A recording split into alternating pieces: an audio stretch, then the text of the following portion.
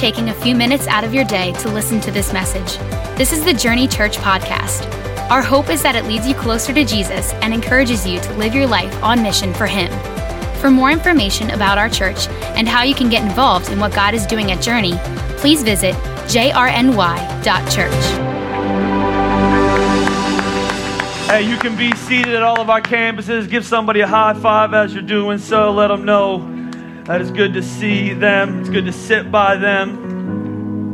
It's great to be with you. This is the last Sunday of the summer. How many of y'all excited? How many of y'all depressed? I don't know why you're depressed. You're going to start smelling pumpkin spice all over the place. Pumpkin spice is nice. And so Eagles start this Thursday, and so we get to defend our world championship for the first time ever. So that means that we have about three hours of football before Philadelphia fans start complaining again. And so we're going to fall starting. This is the last day of summer, Labor Day. If you're not with us today, you're on vacation the last time and you're watching, and we're glad that you're joining with us. If it is your first or second time here today, maybe you just came into town for school, or you're just back after being away for a few weeks, or maybe you came with a friend today, we're thankful that you're with us. Our church motto, our vision is to be a church that exists for those not yet here. And that means everything we do, we just want it to make sense to people who don't go to church. And so I'm going to preach a message today. Whether you're a follower of Jesus Christ and you go to church, or you're not and you're just here visiting, I believe that God will still speak to you if you allow Him, that there's going to be something in today's message that you can apply, because what we're going to talk about starting today and really going for the next 4 weeks is relationships and friendships. And our motto of our sermon is, we're going to call it Us, and it's going to be based on the theme, we can't do life alone, that you were not created to live this life by yourself, that though we applaud independence, and though we oftentimes will pat ourselves in the back for being able to make a stand on our own, and though we live in a culture that kind of is getting more and more isolated and secretive, that I want to encourage you over the next 4 weeks that we're better together, that especially if you're a follower of Christ, that God created you to be in relationships. And so we're going to start this message today. If you want to follow along, you can open up your Bible app. If you don't have your Bible app, you're going to see a message on the screen. You can text that. It'll give you all the instructions that you need to do so. But everything that I say at all of our campuses will be either on the screen, kind of on top of me, and here it'll be to the right or to the left. And so all the Bible verses, all the points, everything like that. The reason I know that we need to be together is if you go back in the Bible to the book of Genesis chapter 2, everything's perfect. Adam's there by himself. He's with animals. It's paradise. He has all the stuff that you can imagine. And the Bible says he's still lonely. And so the Bible says that God puts him to sleep and, makes Eve. But this is what he says in Genesis 2. He says, the Lord God said, it is not good for man to be alone. And what did he say? I will make a helper suitable for him. Now, he's talking and referencing Eve, but that word helper in the Hebrew actually means companion. It's not a sexual word. It's actually you, Adam, you obviously are being created to need to be surrounded by other people. In this context, it's going to be his wife, but it also applies to friendships, that we are not created to be without companionship, that we are created by God to be together. And what's interesting is we're getting worse at this part of life.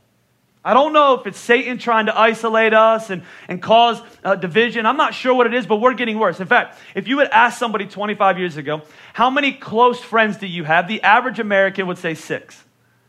I have 6 close friends. I have 6 people that I do life with. I have 6 people that I call when I'm in trouble. I have 6 people that help me move, right?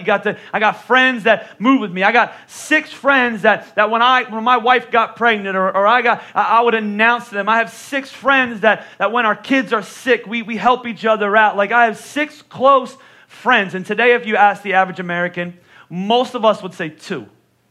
25 years have passed. And the average American will say, I have 2. I'm not talking about your frat brother from 25 years ago that you drank with. That's not a friend. I'm not talking about your mom. She has to like you. Your spouse, we can include them if you want, but that's your spouse. I'm talking about people of the same sex. If you're a guy, how many guy friends? You're a girl. How many girlfriends do you have? The average American will say 2. Here's what's even scarier. One out of 4 will say 0.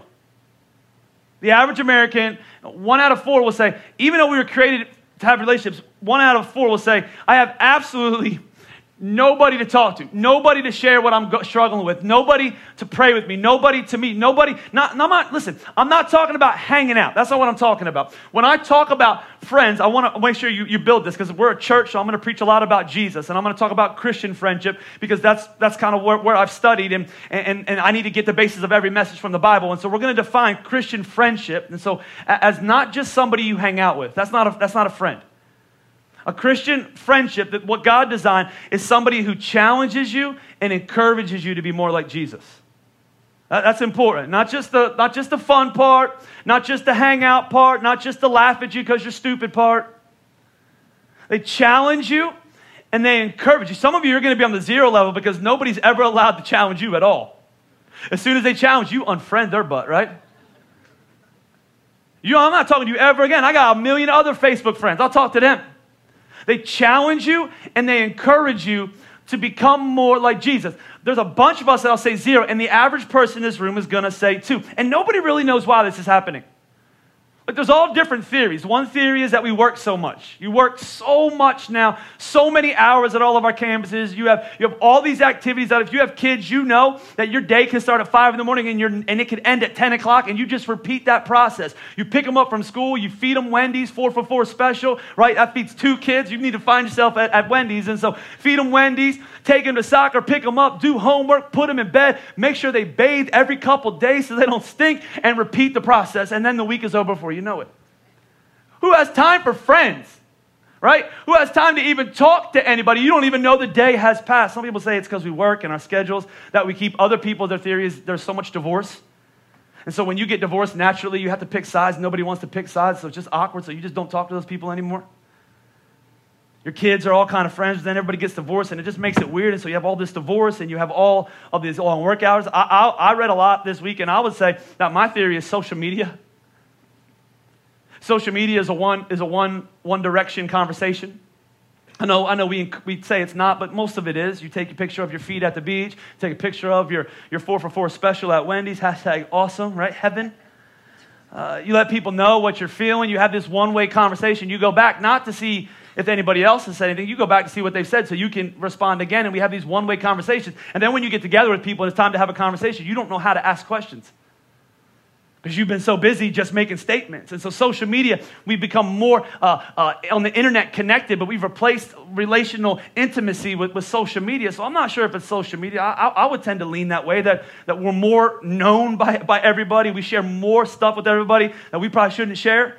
But we know each other less. Maybe it's divorce. Maybe it's because we work long hours. I don't know what it is. I just know something is happening. And just because it's normal doesn't mean it's right. And so I want to argue us back. I want to push us back to the significance of relationships, especially as a church. We're turning 10 years old, and there's going to be some things that we're going to begin to focus on more. And what I've realized is one of the weaker areas of our church is our community, our connection, our relationships, our ability to challenge and encourage each other. Our ability for each other to call each other when maybe somebody's not been at church for a long time, or somebody's doing something they're not supposed to be doing. We need more than just the pastors to call people out. It gets old after a while. Who's calling this? I need somebody else to step up in a Christian, mature way that's hanging out with the person that actually has influence in their life and say, hey, buddy, what you're doing is stupid.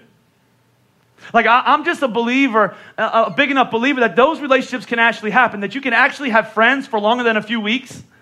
That you can have decade-long friends where you influence each other's families, and you have a hand in raising each other's kids, and you cry together, and you laugh together, and you encourage one another, and you challenge one another, and you have each other's phones on speed dial because you're going to breakfast together, and you're talking through things, and there's times in your life where you're going to look back and you go, thank you for that moment when you said something to me because no one else was. I know those relationships through the guidance of the Holy Spirit are available to us, and so I want to push you in that direction. Here's the problem: most of us, because we've grown up in a culture, we don't even know what the purpose of relationships are.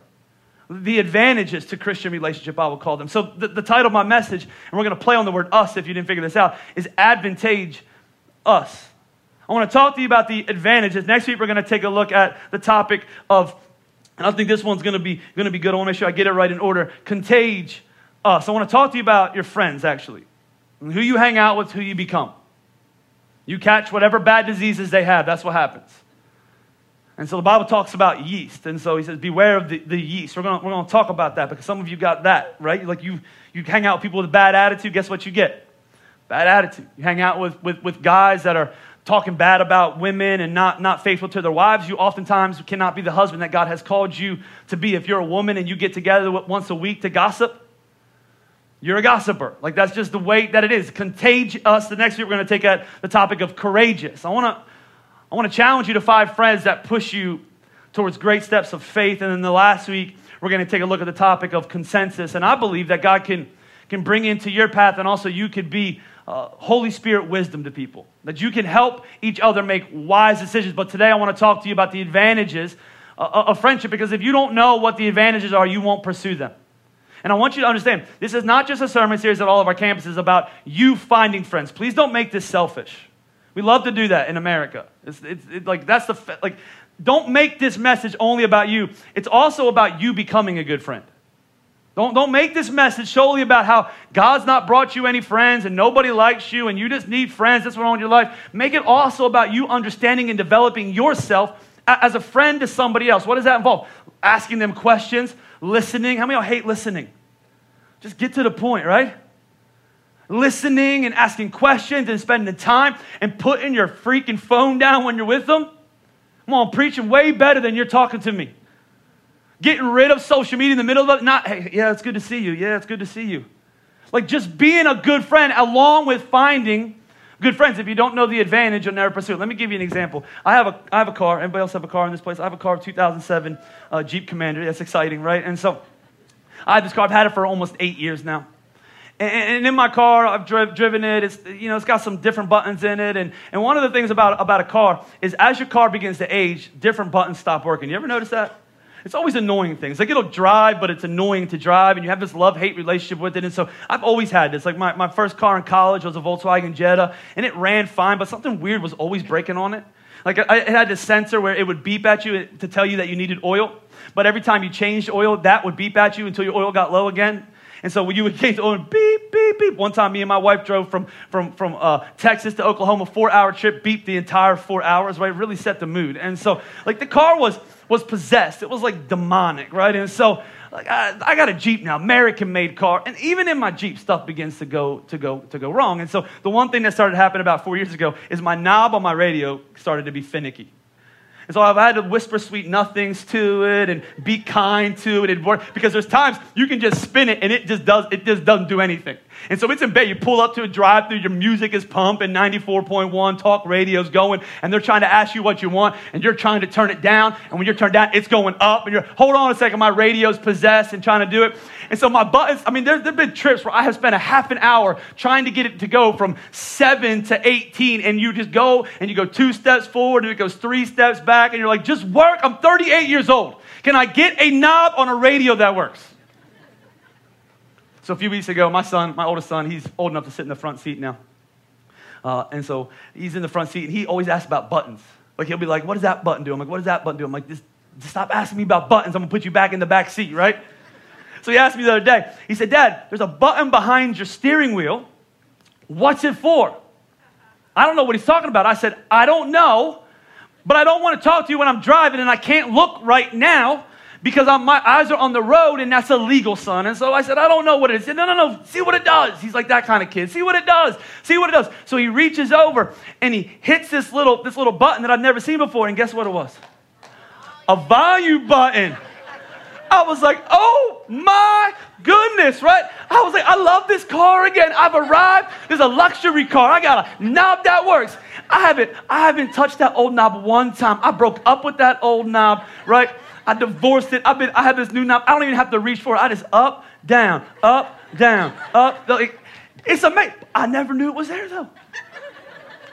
Somebody told me today, he said, on the other side of your steering wheel, you can change the stations. I can't wait to get out of church to go check that out. But if you don't know the advantages, you won't pursue the relationships. And so what I want to do is I want to just, in a quick way, I want to give you today as a foundation why God made them. Why God? Because it's God's idea. It's not the world's idea. They don't have a jeopardy on it. They didn't define it. It's kind of like sex, money, anything else. God is the creator of all that is good. So he's designed this, but we've kind of let Satan overtake it, and now no one's really close with anyone, and everything's kind of fake. And so I want to really talk to you about the significance of Christian friendship. And I want to take you into what will be kind of the foundation of our sermon series in the book of Ecclesiastes chapter 4. If you're not a church person, Ecclesiastes was written by a man named Solomon. Solomon had an interesting life. His father's name was David. His mother's name was Bathsheba. They got together through an affair. David got his mom pregnant, had her husband killed, by the way. Her husband and David were really good friends, and so he's the king. He does whatever he wants, gets this woman pregnant, has Bathsheba's husband killed, Uriah, brings it back, tries to cover the whole thing up. Baby dies. Then they kind of he gets his life back right with God and continues to stay married to Bathsheba, and they have another baby, and that baby Solomon. It's an interesting life. Some of you thought your life was messed up.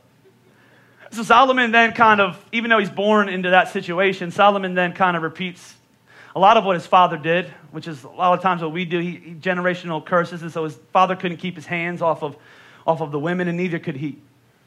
He marries hundreds and hundreds and hundreds of women from all over the world. He has a bunch of concubines. They're over 1,000. He has 1,000 girls at his ever beck and call. He's the king of one of the most powerful countries in the world at that time. He has gold. He has everything you can imagine. And he's living life. He's as successful as you can imagine. And he writes this book, Ecclesiastes, in his old age. And the point of the book of Ecclesiastes is not, I'm going to write a memoir of all the great things that I've done. I'm going to write back to younger people a caution letter. I don't want them to do what I've done. I know that they're going to think, looking at me, that they could have had a great life like me if they just do the things that I've done. But I don't want them to repeat what I've done. And so he talks about all these things, and he often says, I saw this thing that was meaningless under the sun. That's how he starts a lot of his statements. And in Ecclesiastes chapter 4, he says, again, I saw something meaningless under the sun. I think he's talking about himself here. He says, there was a man all alone. We can be surrounded by people, but still be all alone. He says, there was a man that was all alone. He had neither son nor brother.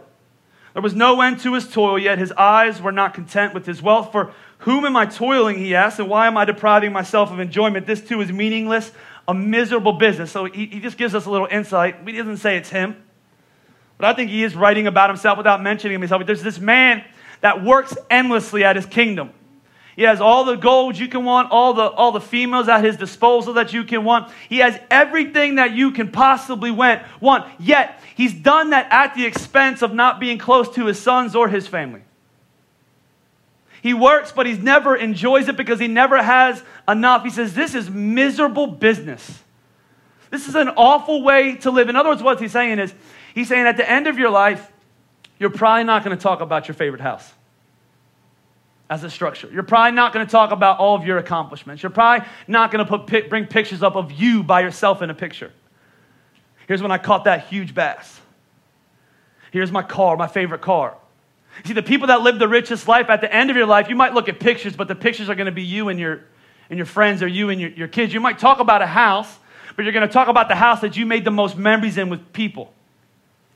See, at the end of your life, it's going to be all about the people, the relationships that you had, the people that you influenced, the connection that was formed in your life. You're going to think about those people. You're not going to think about all the other things he's trying to tell us. And then he says this, and in the next part, he says, two are better than one. He's trying to tell young people.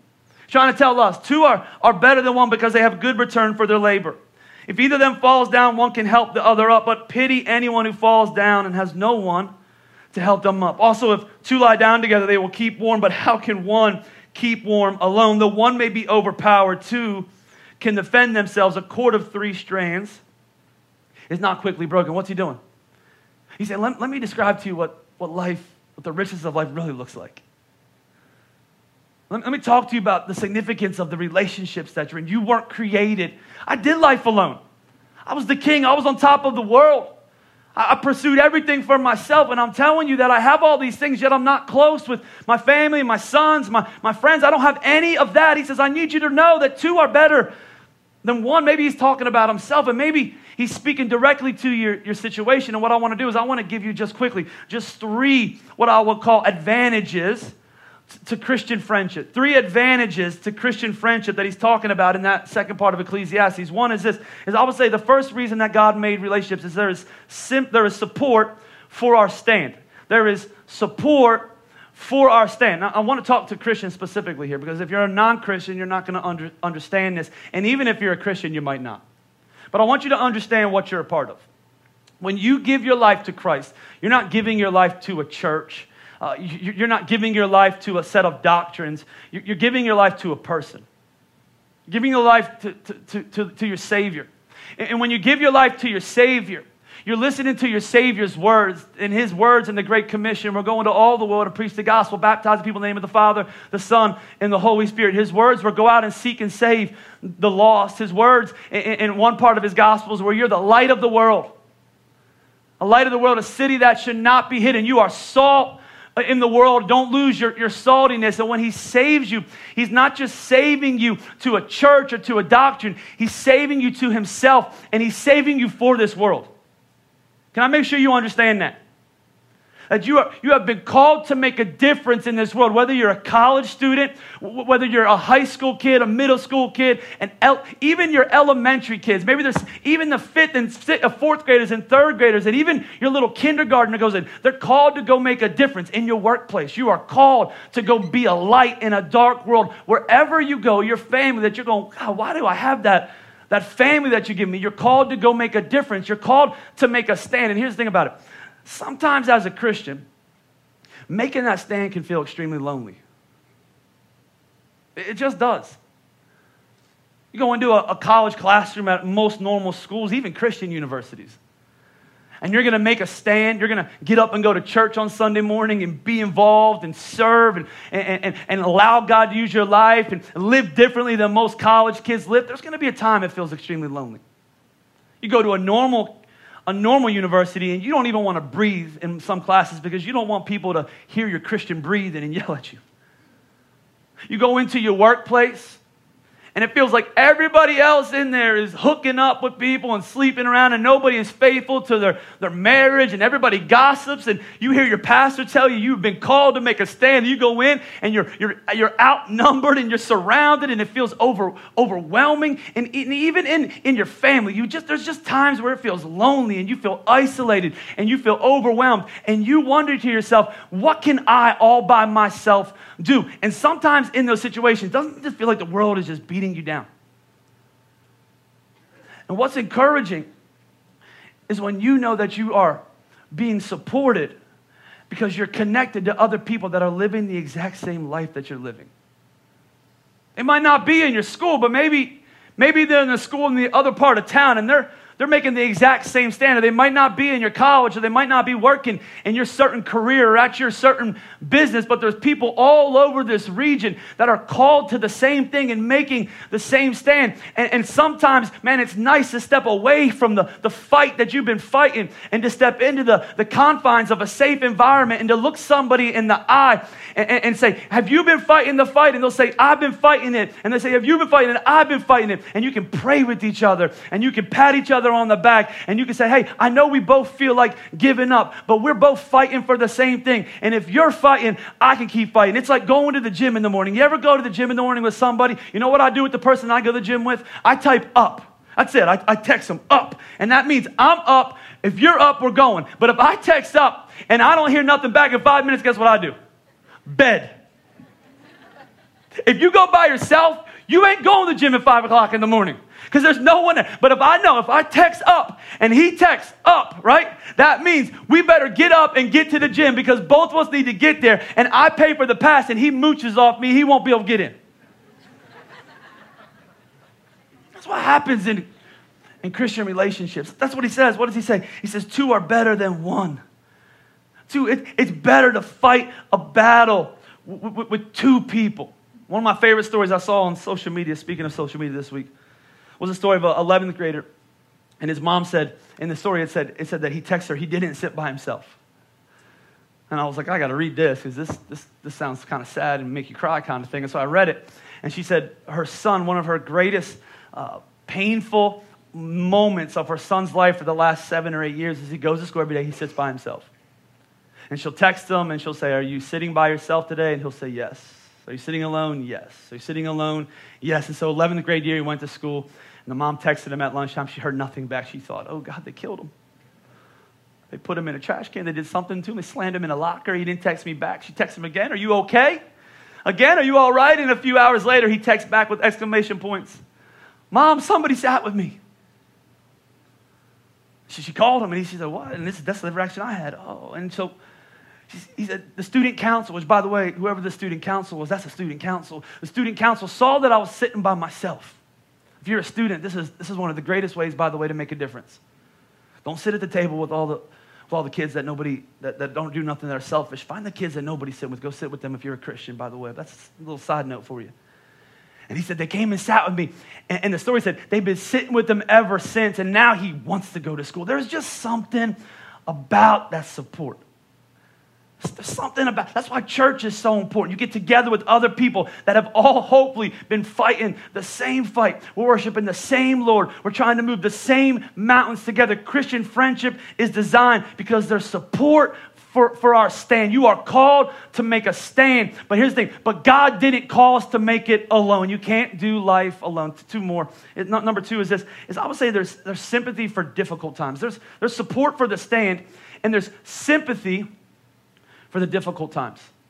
See, the difference between a Christian and a non-Christian is when life gets rough, because it gets rough for both of us. Can you understand that, right?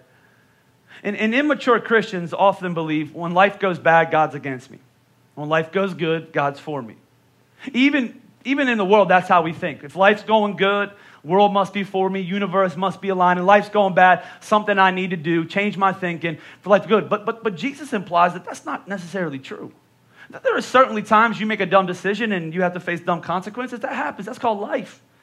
There's other times you do everything right. You're serving God. You're sacrificing. You're tithing. You're seeking first the kingdom of God. And you go into a season that feels overwhelming and it feels like God forgot you. And in those moments, we know that that's not a mistake, that God hasn't turned his back on us, because Jesus said in the book of John 16, I tell you these things so that in me you may have peace. Watch what he says.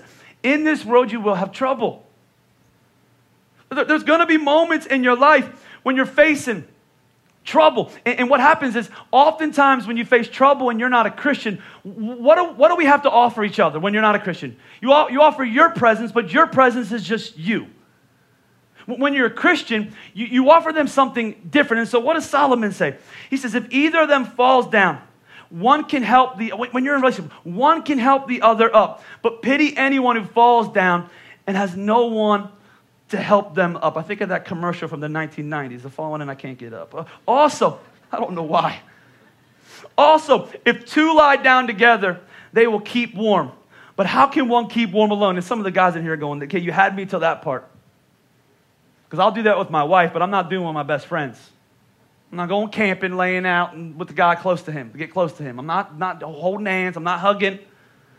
I'm not doing these things. You know what happened? When I studied this verse, or this whole passage, relationships, and this topic, I Googled it because I wanted to get some other people's advice and articles, Christian. And every article that I found in the first 4 pages was written by a woman for women. It was almost as if guys were saying, I'm out on this. Like, I don't want any part of this. I'll watch sports, we'll grunt, we'll fart, we'll itch, we'll laugh, we'll talk. We're not getting deep, and I'm definitely not cuddling with the dude.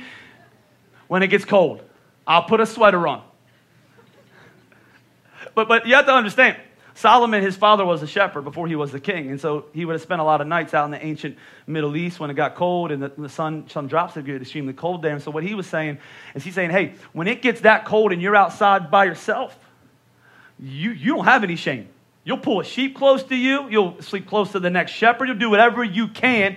He says it's better to be close to somebody than be freezing. And some of you don't understand it. I'll give you an example. When I was in college, one night, we didn't go home for break because I was in Texas and my home was Pennsylvania. And so it was a break like this, early fall break, whatever. And I didn't go home, and 2 other guys were from Boston, so they stayed in my dorm hall as well. And so me and a guy named was Dave and another guy's name was Tom, they were brothers. We decided late one night we would rent Silence of the Lamb and watch it in a dark, concrete dorm room hallway, right? But Silence of the Lamb at a Bible college. I needed to get saved, y'all. And so we watched this movie.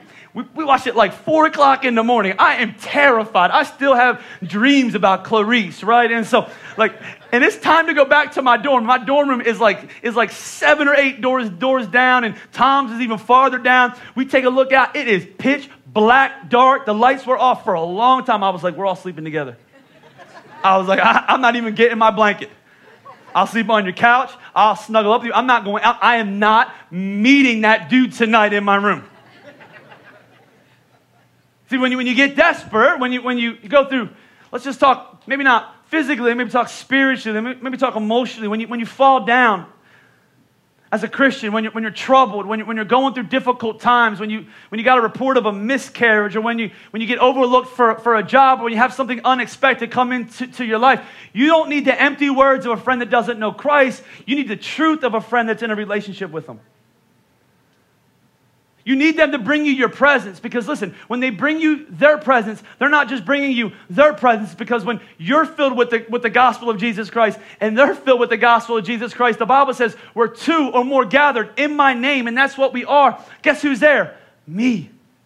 See, when you get together as a non-believer with other people that don't know Jesus, you get together with them. But when you get together with other people that are in faith, you get together with Jesus. And the Bible says you can take heart in those moments, and you can receive sympathy. Not only can you receive the presence in that moment, but here's the thing. We can encourage each other with the promises of God. That's what it says in Scripture that I love. It says in 1 Thessalonians 5, encourage one another and build each other up just as you are in the fact currently doing. The promises of Scripture. Some of you don't know them, but there's hundreds and hundreds and hundreds of promises of Scripture. So when I speak to somebody that's of the faith, that we're both walking with Jesus, and they go through a situation that I don't even know how to deal with and have the answer with, I don't tell them, you're going to be all right, buddy. It's fine. I take them back to the promises of Scripture. When they feel like God has forgotten them and God's plan for them is bad, I take them back to Jeremiah 29. What does it say? For I know the plans I have for you. Plans to what? Plans to prosper and not harm. Plans for a future. I know that when they're feeling tired and they feel like maybe they're being a burden to God because they keep whining, I go to Matthew 11 where it says, come to me if you're weary, heavy laden, and what will God do? God will give you rest. When they feel like they're far from God's love, I take them to Romans 8, one of my favorite passages. And I read them the words of Paul, that Paul said he's convinced that nothing can separate you from the love of God. So let's say you have a friend that's completely dropped the ball as a Christian. They've made a decision that is completely impacting their life in a negative manner, and they feel like their life is over, and they feel like God's never going to love them. I'm taking them back to Romans 8. This murderer says that he was convinced. So even though you're an adulterer, and even though you cheated on your spouse, or even though you made that mistake, that the Bible says that this murderer was convinced that nothing, and that's you, that nothing can separate us from the love of God. See, there's sympathy. There's sympathy for our struggles. And number 3, the last one as we close, is I would say that God designs it because this is common sense, but there's strength in numbers.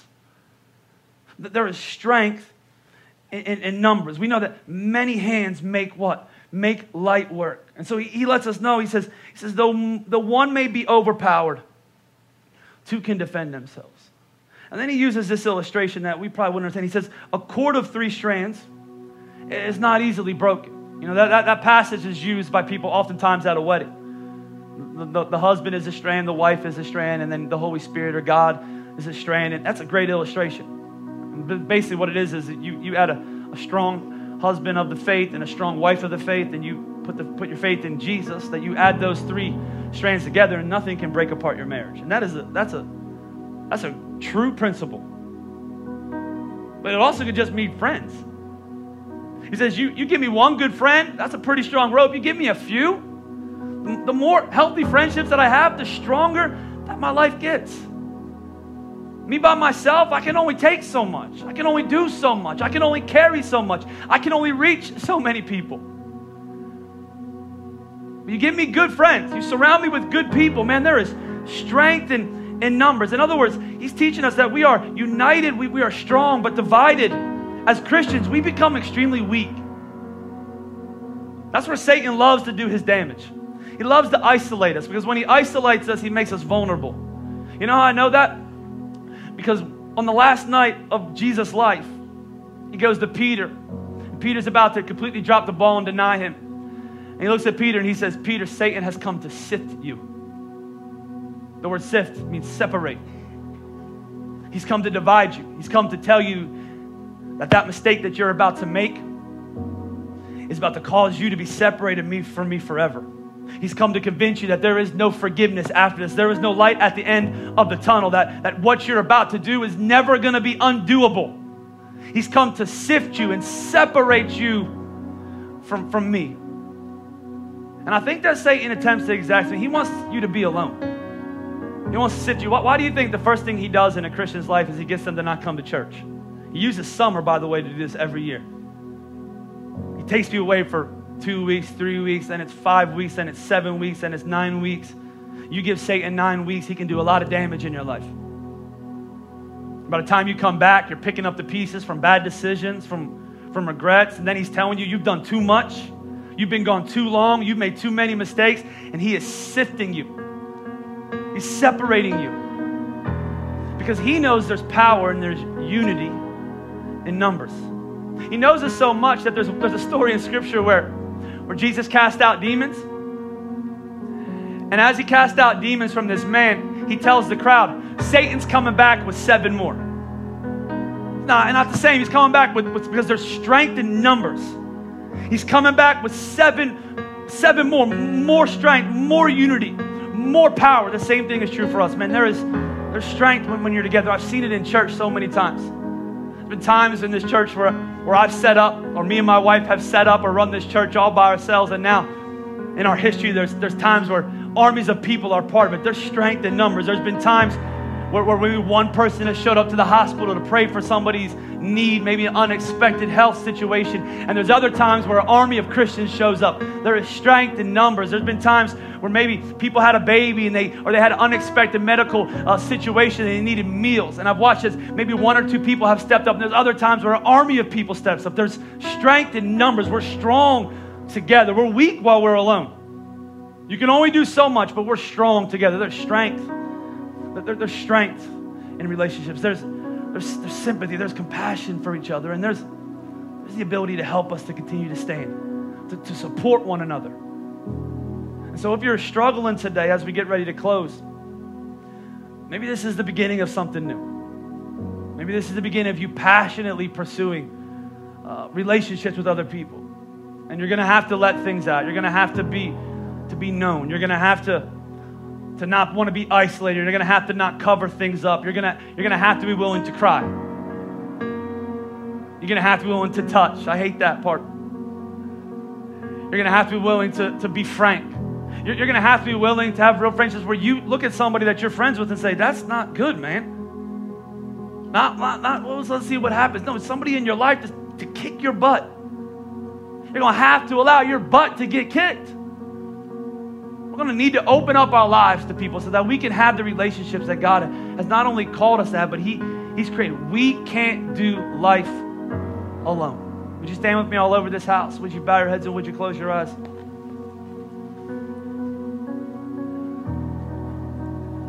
And as we get ready to pray, we're going to be leaving this room in a couple moments. This is not just a time to check out, please. This is a time for the Holy Spirit to continue to work in your life, to continue to move in your life, to continue to prod you and to push you. And here's what I want. We're going to pray. And we have a great opportunity today because we're going into something we've designed very specifically based on this sermon series is our home groups. We're going to have an opportunity for 43 different leaders to lead different life-giving groups where relationships are made and connections are made and encouragement happens and support happens and challenging each other happens. And here's what I prayed before I preached this. God, don't let us use excuses and fear and doubt and worry and whatever else that Satan is bringing into our lives to not sign up for groups and to not make an effort to be connected and to not allow other people to be in our lives, that He would take every excuse, and then also that the Holy Spirit will guide and direct your steps. That's what the promise is, that He will guide and direct your steps, that He will form the right relationships that He has created you to have so that you can become the people that you are called to be. That this will be a very life-changing Sunday for a bunch of Christians in this place. And as I say that word Christian, I just want to make sure you understand what's happened here today. Because I know you can come into church and have all sorts of questions, fears, doubts, worries. Sometimes you can come with all the answers already because of past experiences. And so you come in here and you already know because of what you've met and who you've met and what you've experienced, what it means to be a Christian. And so when I say the word Christian, it kind of turns you off and you think of somebody in a political party or somebody who thinks they have it all together or somebody who's judgmental or somebody who thinks they're perfect. And so I want you to understand what that means. Because we're not perfect people. I'm not a perfect preacher. I'm far from it. That every day I fail the Lord, but His grace is there for me. The Bible says that His mercy is new for me every morning. So I'm not a perfect person. When I say I'm a Christian, I want you to understand what that means. See, the Bible teaches a message, and really every religion in the world teaches the same message. That we're broken people. We know this, whether you believe in God or you don't. And the reason you know you're a broken person is because there's no other reason that we would have so much anxiety and fear and worry and doubt in our lives. We live in the richest economy that this world has ever known, and we have more things than our grandparents could ever imagine, yet we have more fear, more anxiety. We are more medicated. It's almost as if something is wrong. The Bible tells us what's wrong. It says we're sinners. And we can try to make it right on our own. We can get religious. We can start acting right and talking right and trying to earn the favor back of our God. But the Bible says He's a Father. And you don't earn the favor of a father through your actions. You receive the love of a father because you're His son or His daughter. And He loved you longer and before you could ever even imagine. And so the Bible implies the same thing about God, that He is our Father and He loves you more than you can imagine, but He had to do something with the sin. He's a loving God, but He's a righteous judge. And He could not wipe His hands and turn His back and say it's no big deal because sin is destroying your life. So what He should have done is said, good luck, you figure it out. And instead what He did is He sent His only begotten Son 2,000 years ago. His name was Jesus Christ. He stepped out of eternity into this world. And Jesus lived a perfect life. He died the death that me and you should have died on a cross. And when He died on that cross, the Bible says that He was sacrificing His life in our place. That His blood was paying the price of our sin. That they took His lifeless body off that cross and they placed Him in a tomb. And on the third day, the Bible says that even though they tried to keep Him dead with soldiers and a stone and a seal, that death could not hold Him. And on the third day, He rose in victory. And the message of the gospel is that you're broken, you're lost, you should be crucified. Your sin should separate you from forever. But Jesus won the victory on the cross that you couldn't win. And now it's in Him, by Him, and through Him that you have new life. So what does it mean to be a Christian? I'm a sinner and I realize I need a Savior. And at a moment in my life when I was 18 years old, I simply said, Jesus, here I am. I need you in my life. I need your forgiveness. I believe you did what you said you're going to do. And today I'm going to give you everything that I am, past, present, and future. And as I made that confession, Jesus came into my life. The Holy Spirit filled me with power. I held purpose in my life, a reason to wake up in the morning, a reason to keep breathing. My life is not perfect and it is not always easy, but my life is in the hand of my Creator, and that's what it means to be a Christian. Some of you in this place, you would say, I need to make that decision.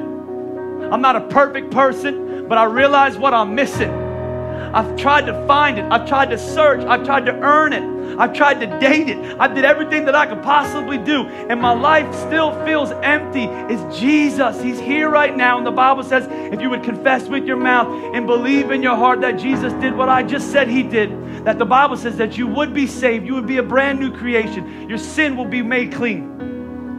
Your life will be new. Your eternity will be secure. I'm not going to heaven because I'm a good person, but I am confident that as a 38-year-old man, if I take my last breath right after I'm done preaching here, then I'm going to be with Jesus because He saved me. So if you're here right now at all of our campuses, nobody looking around, you say, you know what, I'm not a Christian, but today I want to give my life to Christ. Today I want to receive Jesus as my Lord and my Savior. I want to receive His death and His burial and His resurrection as the gift that God gave me to save me and set me free. I want to leave this place and I want to be a brand new person. I'm tired of depression. I'm tired of anxiety. I'm tired of fear. I'm tired of being weighed down by my past. I'm tired of hearing the lies that Satan has filled my head with. Today I want to be a brand new person. If that's you, all over our houses, there's somebody standing in the front just like I am. And I want to pray with you as we close. And what we do at Journey Church is I'm not going to make you come forward. But if that's you, I want to pray. Maybe you've never prayed before. We're just going to say, Jesus, here I am, come into my life. But what I want you to do, if that's you, is I want you just like a son or a daughter would reach to their father, because that's what the Bible says God is. Is that you all over this house? I just want you to reach your hand up towards heaven and say, today I'm going to ask Jesus to be the Lord of my life. If that's you at Phoenixville, would you just begin to shoot your hand towards heaven? I don't want you to worry about the person to your right or your left. Today, I want to make Jesus the Lord of my life. If you're at Limerick, if you're in Royersford, if you're in Plymouth, meaning you're watching online, maybe you just respond. I'm responding to the gospel. I'm asking Jesus to come into my life. I'm going to give you just a few more seconds. I'm just going to give you a few more seconds. Jesus is calling me. Jesus is knocking at the door of my heart, and today I want to let Him in. I want to make Jesus the Lord of my life. I want to receive Him. I want to receive Him. Would you begin to pray? Let's clap for the person in Royersford that's responding to the gospel. Is there anybody else that say, hey, Pastor, that's me. I'm going to make Jesus the Lord of my life. Let's begin to pray. Jesus, thank you for this day. Lord, thank you for what you're doing right now. You're just beginning to do it. You're reaching people. You're changing people. Lord, you're calling people and you're saving people right now. And Lord, being a Christian doesn't mean we're perfect. Being a Christian doesn't mean we went through classes or our parents got us confirmed. Being a Christian means we have bent our knee to you. And we have given our life to you, that we have received you as our Lord and our Savior. And we have committed the rest of our life to becoming fully devoted to you. So Lord, I'm thankful, Father, that you're touching people and you're saving people. And Lord, as we continue to pray and rejoice with heaven, Father, would you just begin to do a work in our relationships? Would you unite us and connect us with the right people? Lord, who we hang out with is who we become, Lord. And so would you do what only you can do through the groups that are about to start? Lord, would you give us courage to take steps of faith, Lord, and to sign up for groups and to meet new people and to pursue what you've called us to pursue. Lord, we were created to do life together, and we can't do it alone, Father. We know that together we're strong and united we're weak, Lord. And so I'm thankful, Father, Lord, as you built this church, that you're going to build this area. You're going to build our community and our unity and our oneness, Lord. And so I'm thankful for that. Thank you once again for your word. In Jesus' name that we pray. Church, would you shout amen? Come on, let's clap together one more time.